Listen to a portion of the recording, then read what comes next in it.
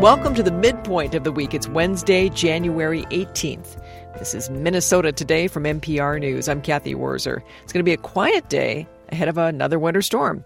Winter storm warnings and advisories go into effect this evening across much of southern Minnesota. The National Weather Service says snowfall rates of an inch or two an hour are possible overnight ahead of tomorrow morning's commute.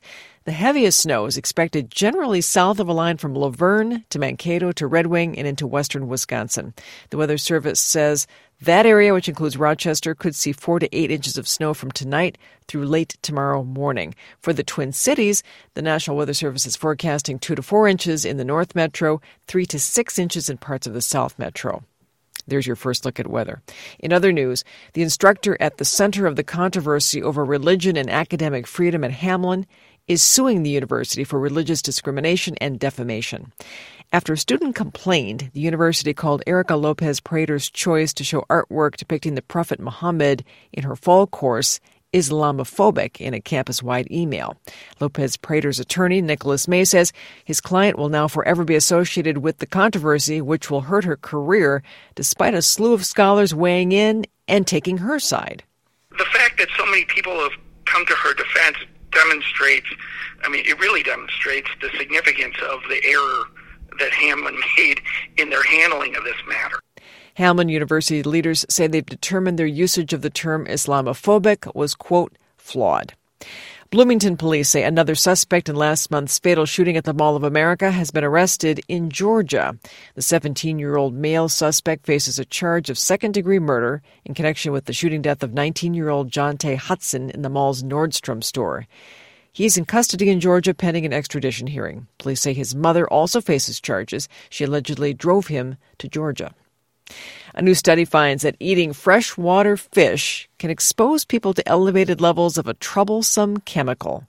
Kirsty Marone has more. Researchers analyzed more than 500 fish samples collected from 2013 to 2015 by the U.S. Environmental Protection Agency. They found fish with detectable levels of so-called forever chemicals in all 48 continental U.S. states. The most prevalent chemical was PFOS, or perfluorooctane sulfonic acid.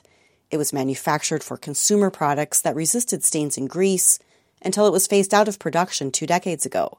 Tasha Stoiber is a senior scientist with the nonprofit Environmental Working Group. And it wasn't just, in areas near industrial sources that we might expect to see contamination in nearby wildlife, but it was also in areas that were away from those sources. Exposure to PFOS has been linked to health impacts including high cholesterol, reduced immune response, and thyroid problems.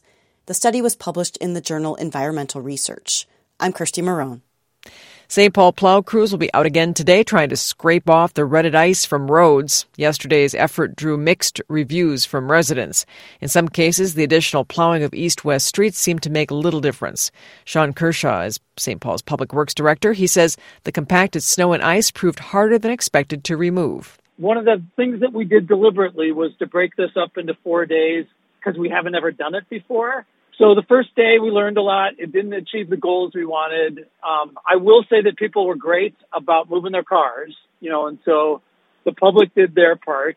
And we need to figure out, how to go at this again for day 2. Today, the city of St. Paul is asking residents to not park on the south or even-numbered side of east-west streets. The city of Minneapolis is also working to clear more snow from narrow streets, as another storm may bring a few inches of snow late tonight into tomorrow. Hang on for that forecast. First, some sports. The Wild beat the Washington Capitals last night 4-2 in D.C. The Wild face off against the Carolina Hurricanes tomorrow night in Raleigh, going for a 4th straight win. Timberwolves tip off against the Nuggets tonight in Denver. They've won 6 of the last 10 games. Gopher women's basketball team plays at Penn State tonight. Gopher men host third-ranked Purdue tomorrow night. All right. Now the weather. Cloudy skies today, quiet, highs teens to the mid-20s in northern and western Minnesota, upper 20s, lower 30s in the south and east. The snow starts tonight in central and southern Minnesota, mainly after midnight. Winter storm warnings and winter weather advisories will be over southern Minnesota through Thursday. Snow is likely tomorrow in the south and east. Highs will be in the 20s. Finally, everyone has a dream, right? And for a Minnesota man who's hooked on fishing, His is to catch a member of all of the species of fish native to Minnesota. That would be 63 fish species. Caden Hutmacher of Ottertail, Minnesota, caught an American eel a month ago, an elusive species and native to Minnesota, and the 54th species on his list. He's got just 9 more to catch. Hutmacher has been fishing since he was a minnow himself. He caught a tiger muskie when he was a Cub Scout, and after that he wanted to catch a member of all the species of fish native to the state. You want to follow his progress? He posts videos on his brother's YouTube channel, Things Chris Does. Fox 9 News did a story about Caden. You might want to check it out when you have an opportunity. And that's it for us. If you're looking for more news right now, you can always stream us by going to nprnews.org. Download the news app. Tell your smart speakers to play NPR News or just turn on the radio. Hope you have a good day today. I'm Kathy Worzer.